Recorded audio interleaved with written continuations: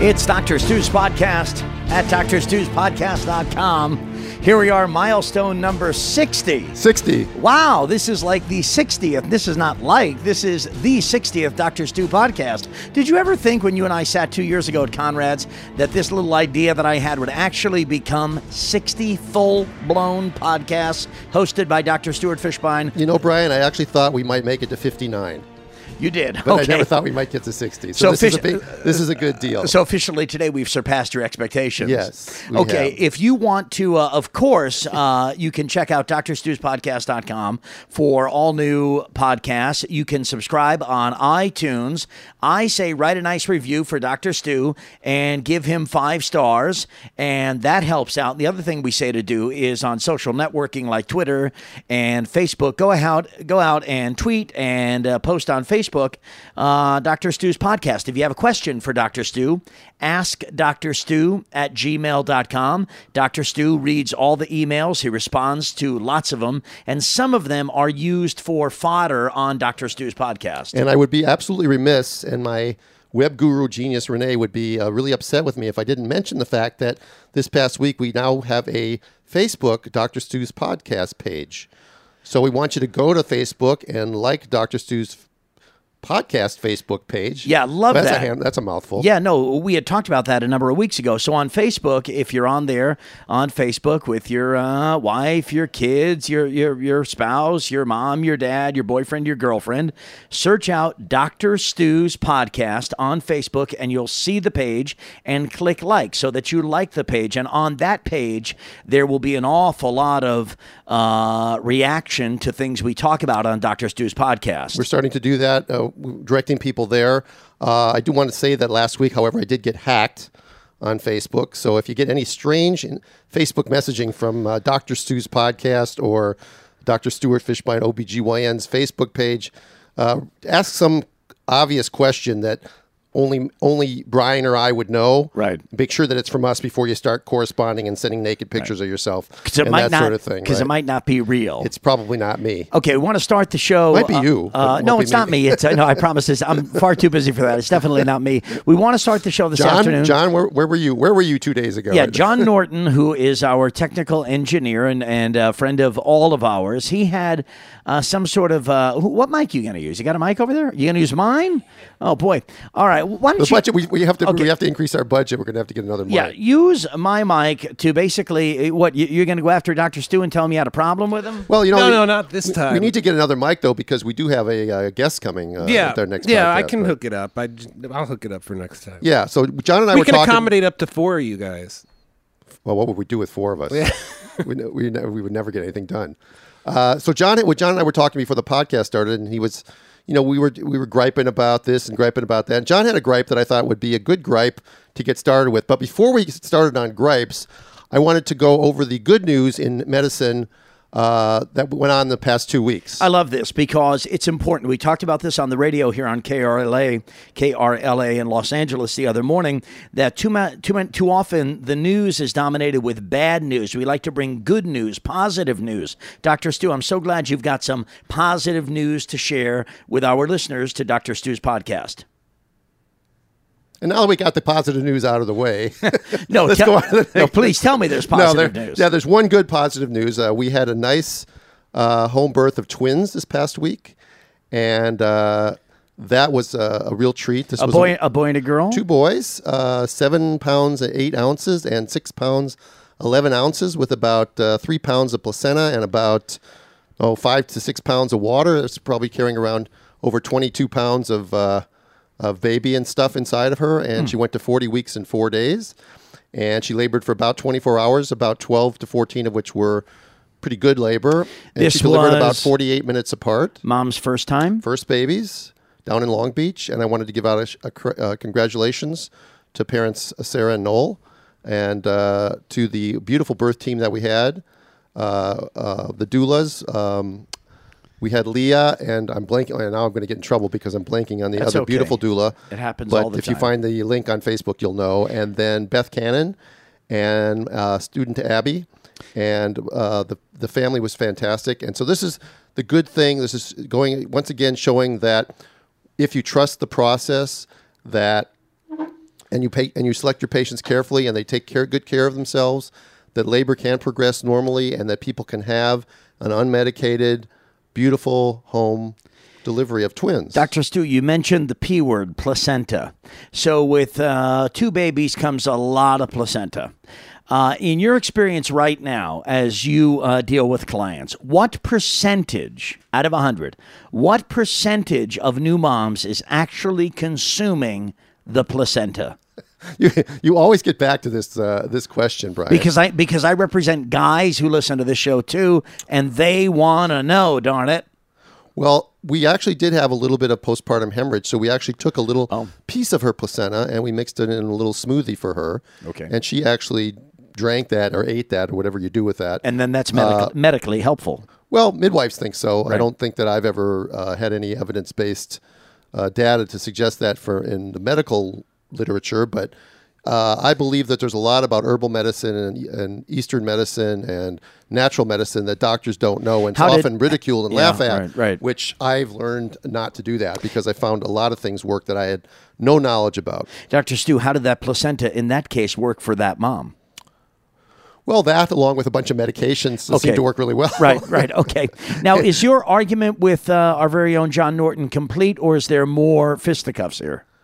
We didn't have an argument at all. We have an agreement. On something. There isn't a lot of good Brian news. always works under the assumption that we have a confrontational relationship here, but no, it's all good. Yes, man. by the way, Stu and I actually agree on this issue. And a shout out to the other doula named Marisol. I'm sorry, Marisol, that I forgot your name momentarily there, but I've got shuffling a lot of papers as we do this. So back to John. Tell us your story. Yeah, basically, Stu and I were complaining about how there's a lot of construction and stuff going on over here. I think you've noticed, Brian, that my apartment faces the street right there by the park. Oh, yeah, you bitch about it constantly. Yeah. And there's road construction basically from the Mexican border to Seattle. Yeah, my whole issue was this. What I was telling Stu was that, like, they're basically just putting a curb on the sidewalk, and they've been doing that for, like, weeks now. And I heard that the whole reason that they're doing it is because that the government has to spend a certain amount of money or they don't get the same amount the next year. You know what I'm saying? So it's basically like completely useless and needless, all this massive construction that they've been doing for weeks to literally just put a curb on a perfectly good sidewalk, and it's just because they have to spend the money. Right. It's called allocation, and this reminds me of my mom when she was a teacher.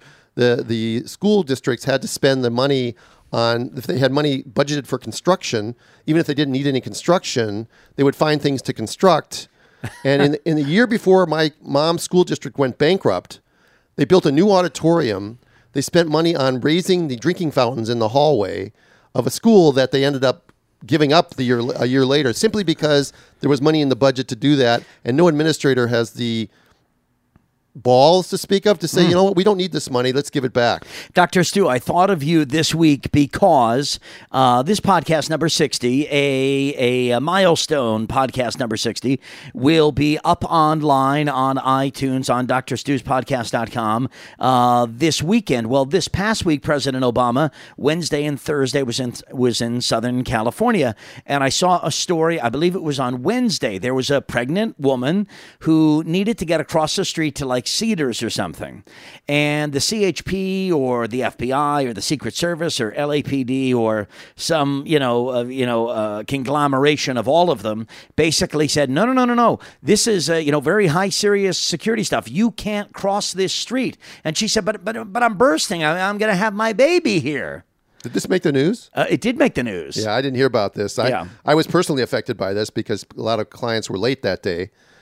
He was having lunch at Cantor's Deli, which was, a couple miles from my office. Right. It screws up traffic everywhere, obviously. Yeah. I don't know why the guy comes to raise money in the middle of the week. You want to come here, come on a Saturday, come on a Sunday, but don't come to the west side of Los Angeles in the middle of the week.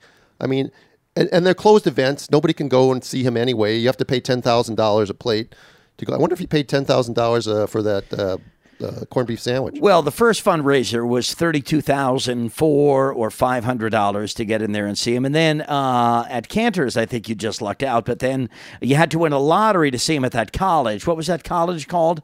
Los Angeles Intertech College or something like that? LA Technical College or something like that, right, where the folks there were very excited to see President Obama. Let me ask you a question. Are people who pay for these types of events, are they really stupid? Because what I heard was that it was $10,000 a person and $32,000 a couple. Right. Well, let me tell you something. So why would anybody do that? Let me answer. Do you know the answer to that? Personally, I know the answer. Oh, you do? Back when I was in the go-go 90s and I was making a ton of money. Right. My girlfriend at the time, who you know, there was something came along where it was brought to my attention, Brian, I think you and a couple, or the two of you, I think it was you and a couple, for $10,000, not dinner, but can come and have a meet and greet at some house in Beverly Hills with President Clinton. So for 10 grand, and you know I loved him, right? For 10 grand, which I did have, it would support the party or the campaign. I could write it off, or certainly some of it. Do you wish you had it back now? I never spent it. I never went because even I have moments of lucid moments, and I said, what? I'm not going to pay 10 grand to shake that hick's hand.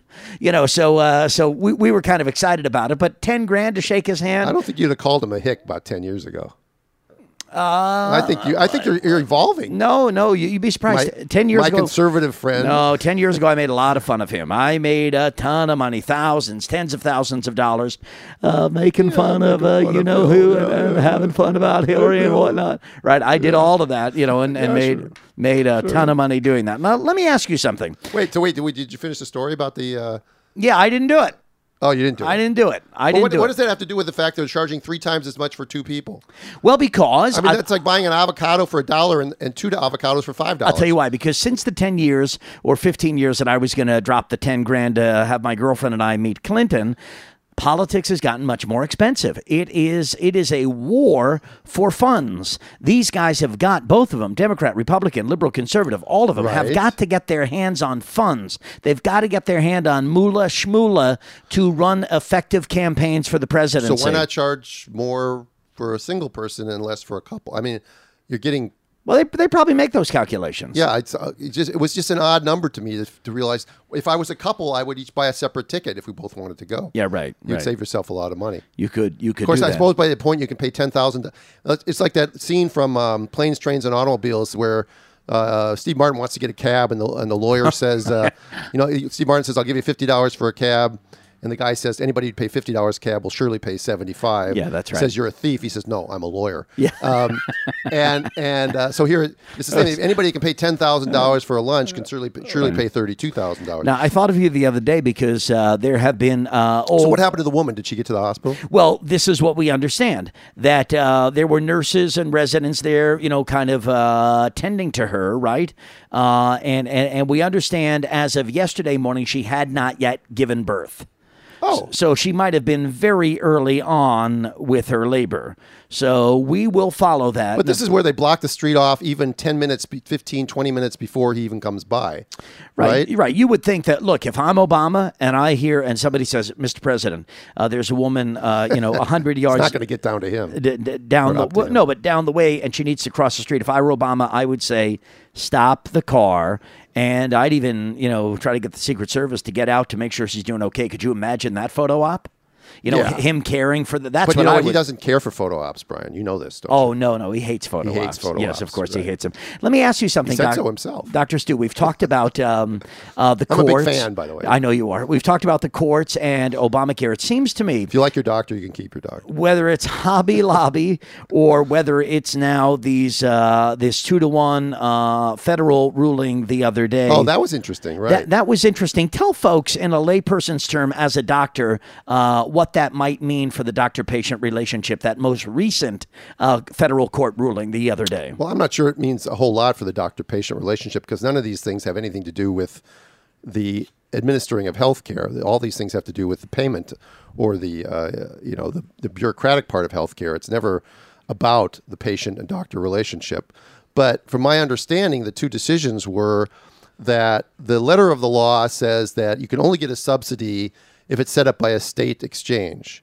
And so the 2-to-1 decision in the D.C. Circuit Court said to the fact that, 36 states don't have state-run exchanges, therefore they're not eligible for subsidies. Only the 14 states that have state exchanges are eligible for federal subsidy. At the same time, and hours later in Virginia, a different court came up to a different conclusion that they said, you could liberally interpret it that state could mean federal. But my question would be then, anywhere else in the law did they refer to the federal government as the state? And I don't think they did. So I just think it's all, again, ideology trumping reality as it has in science and medicine. Now it's affecting all these things. But as far as it goes, it literally will gut the law because insurance rates will go up astronomically and all the people that are supposedly going to get subsidies are not going to be able to get them. The biggest problem I have, and one of the things that no one ever asks when we're talking about subsidies is, wait a minute, we're just talking about tax money to give to insurance companies to cover their costs. So really what the Affordable Care Act was the Insurance Company Benefactor Act, because whether they have to cover everything or nothing or pre-existing or non-pre-existing, they arranged in the law to make sure that they got paid for it by your tax dollars. I want to ask you something else. Does that else. answer the question? Yeah, and then I want to ask you about the triple-digit temperatures this weekend in Southern California with regard to pregnant women. But before that, and I want to spend significant time on that and heat and the climate and the atmosphere and how it may impact a pregnant woman, since that's what Dr. Stu's podcast is all about. It seems, as a political matter, that the courts are dumping on Obamacare. The courts are more effective in chipping away at Obamacare, whether it be Hobby Lobby or that 2-to-1 decision that you eloquently articulated a moment ago. The courts are having more success than, say, the Republicans or the conservatives in the suits on Capitol Hill. No doubt about it.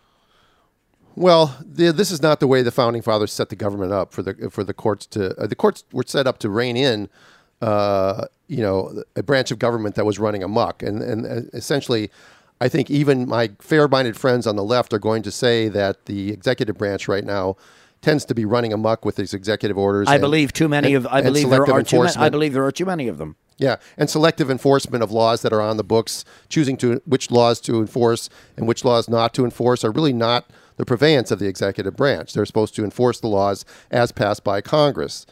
I'm sounding a lot like Ben Shapiro. I guess I'm listening too much to your radio show because no, and I do want to get back to gynecology and obstetrics because that's your specialty. But this is important stuff because it does affect all of us, and it really goes to the heart of what I have become. What I would say, I've turned away from all this stuff. Mm-hmm. I'm in a unique position to be able to do that. Right. I feel like many of my brethren in the medical profession are either too complicit in what's going on because they are benefiting from it, or they become cowardly and intimidated beyond belief, and rather than stand up. Because if you want to stand up for what's right for your patient, then you can't accept what's going on right now, and you shouldn't be. These decisions shouldn't be related to what a couple of judges think. And again, the judges are really ideological too. I mean, the evidence is pretty clear.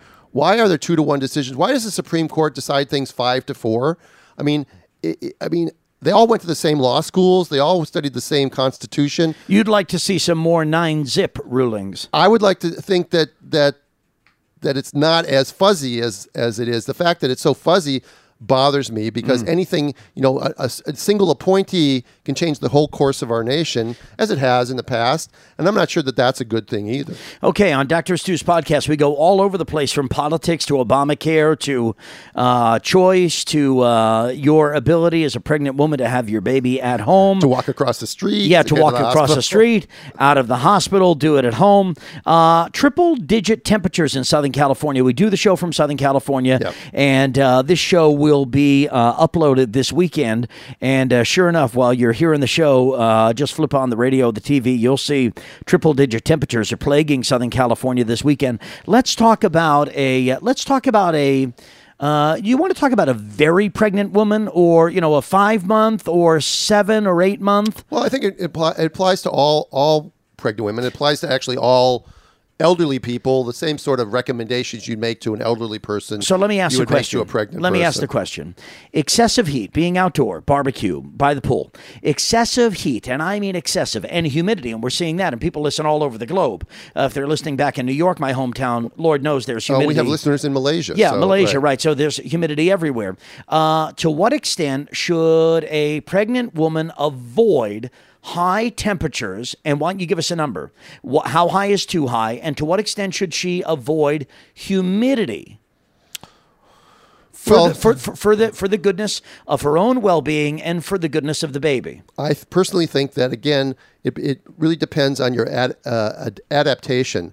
I mean, if you have lived all your life in tropical Hawaii, you can handle it better than someone who flies there who normally lives in Minneapolis, who flies to Hawaii for a week.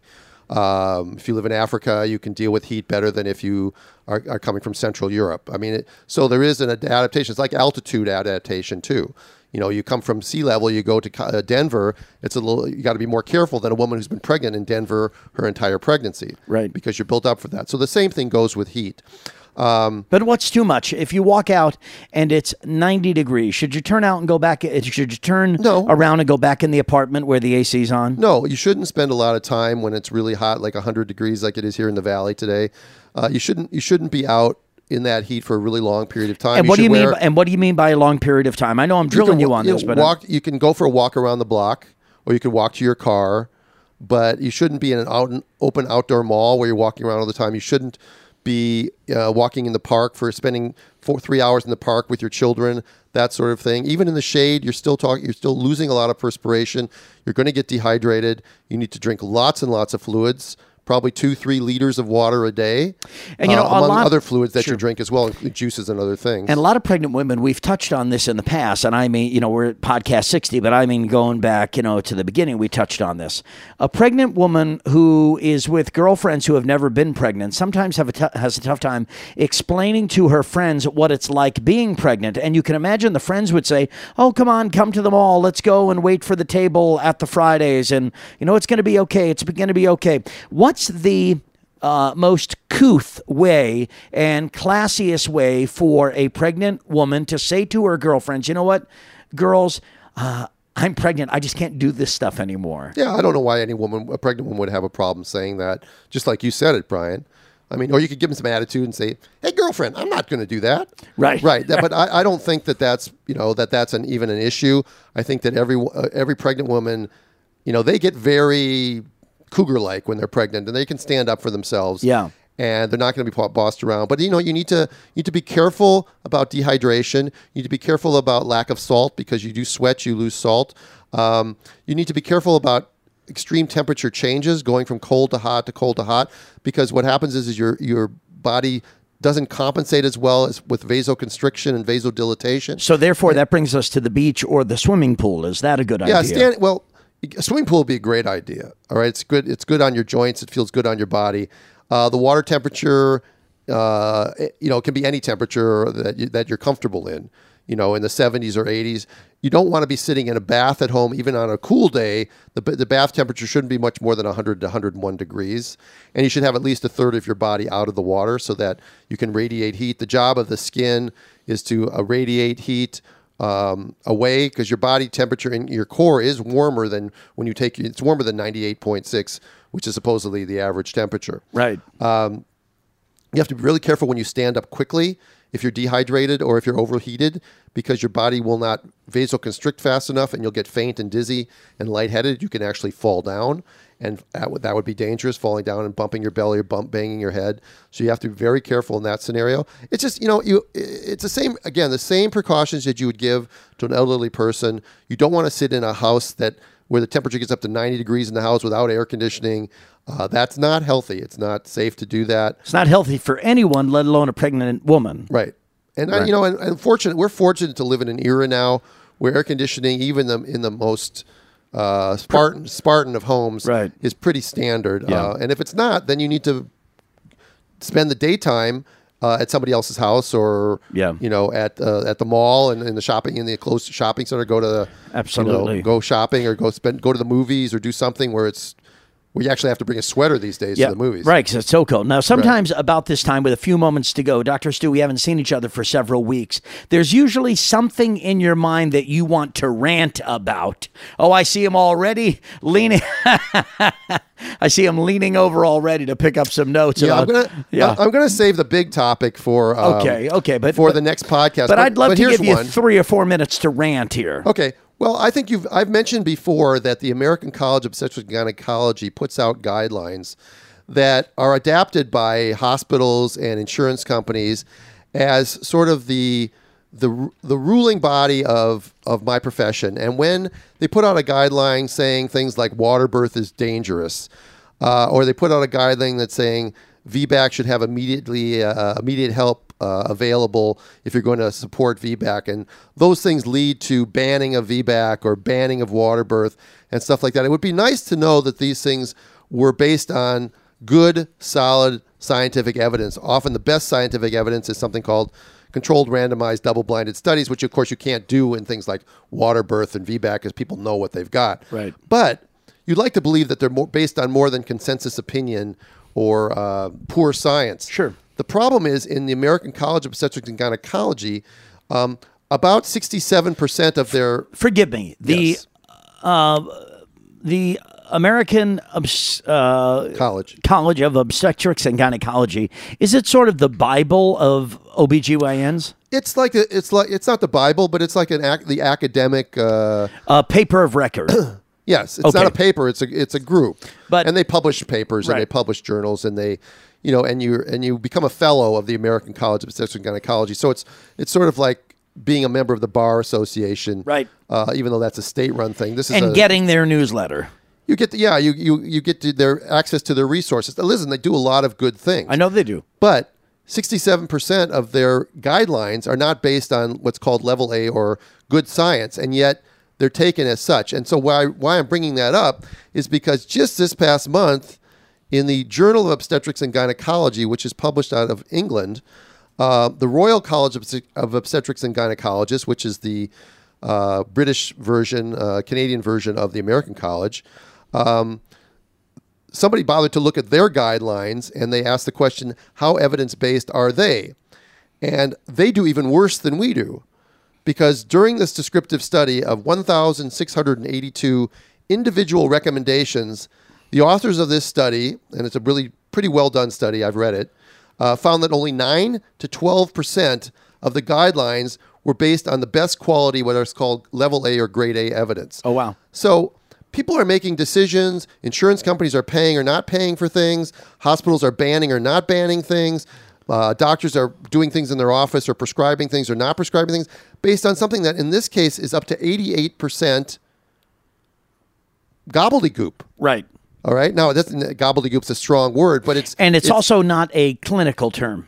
Yes, you figured that out. Yeah, I did. Actually, you probably looked that up. It's probably probably a word of the day. No, but your point is well taken, and it's alarming. So too. This bothers me because this is how decisions are made. This is how administrators make decisions on what they're going to allow in their hospitals. And again, we talked early in the podcast today about the fact that healthcare decisions are not made to benefit the patient or the doctor. They're made to benefit the economics of the system. Right. And that's what they're there for. And so they can often be made and be quite detrimental. Now, for instance, water birth, in the water birth, ACOG's water birth statement that came out recently saying that there were actually a few deaths from water birth. All right. This was investigated by some people from informingbirth.org, improvingbirth.org. And they did a great little YouTube video, which is now private, but I got a chance to see it. Yeah. Where they looked at the data and they actually contacted the author that ACOG supposedly relied on to come out with the statement that there were some deaths with water births. And this author stated, you know what, our paper never says anything about deaths. We didn't have any deaths. Okay, so then a retraction is obligated. Should be obligated. Is obligated. ACOG has been written to, and as at this point, ImprovingBirth.org has had no responses from ACOG. We're waiting. I'm sort of an outsider for that. I'm a third party, so I'm waiting to see when they tell me that they heard something. I don't expect they'll ever hear something. I've been through this with ACOG before when it came to the home birth and the VBAC issues. I wrote them. I even asked as an ACOG member who are the people that sit on this committee and what is their experience with these subjects. And I was told that to be assured that these are good people, and we're not going to tell you anything more than that. Well, we'll keep you up to speed on that, certainly for sure, as we continue here on Dr. Stu's podcast. Wow, Dr. Stu's podcast, milestone podcast number 60. 61 is coming up next. Thank you for letting me rant there, Brian. I love ending the podcast with the Dr. Stu rant. We don't do it all the time, but I like it when it happens. Well, sometimes the entire podcast is a Dr. Stu rant. You can download at iTunes. Give Dr. Stu 5 stars, write him a nice review. Come back here to drstuspodcast.com. If you have an email, a question for Dr. Stu, ask drstu@gmail.com. He reads them all, and he writes back to many, and some of them are used as fodder. The questions are used as conversation starters on the podcast. Also on Facebook, there is a brand new Dr. Stu's podcast Facebook page. So go on Facebook and click like so you like the page, and we'll keep the dialogue going 24/7. We'll see you next time on podcast number 61. For Dr. Stuart Fishbein, You are the best, Brian. I am Brian Whitman. This is Dr. Stu's podcast.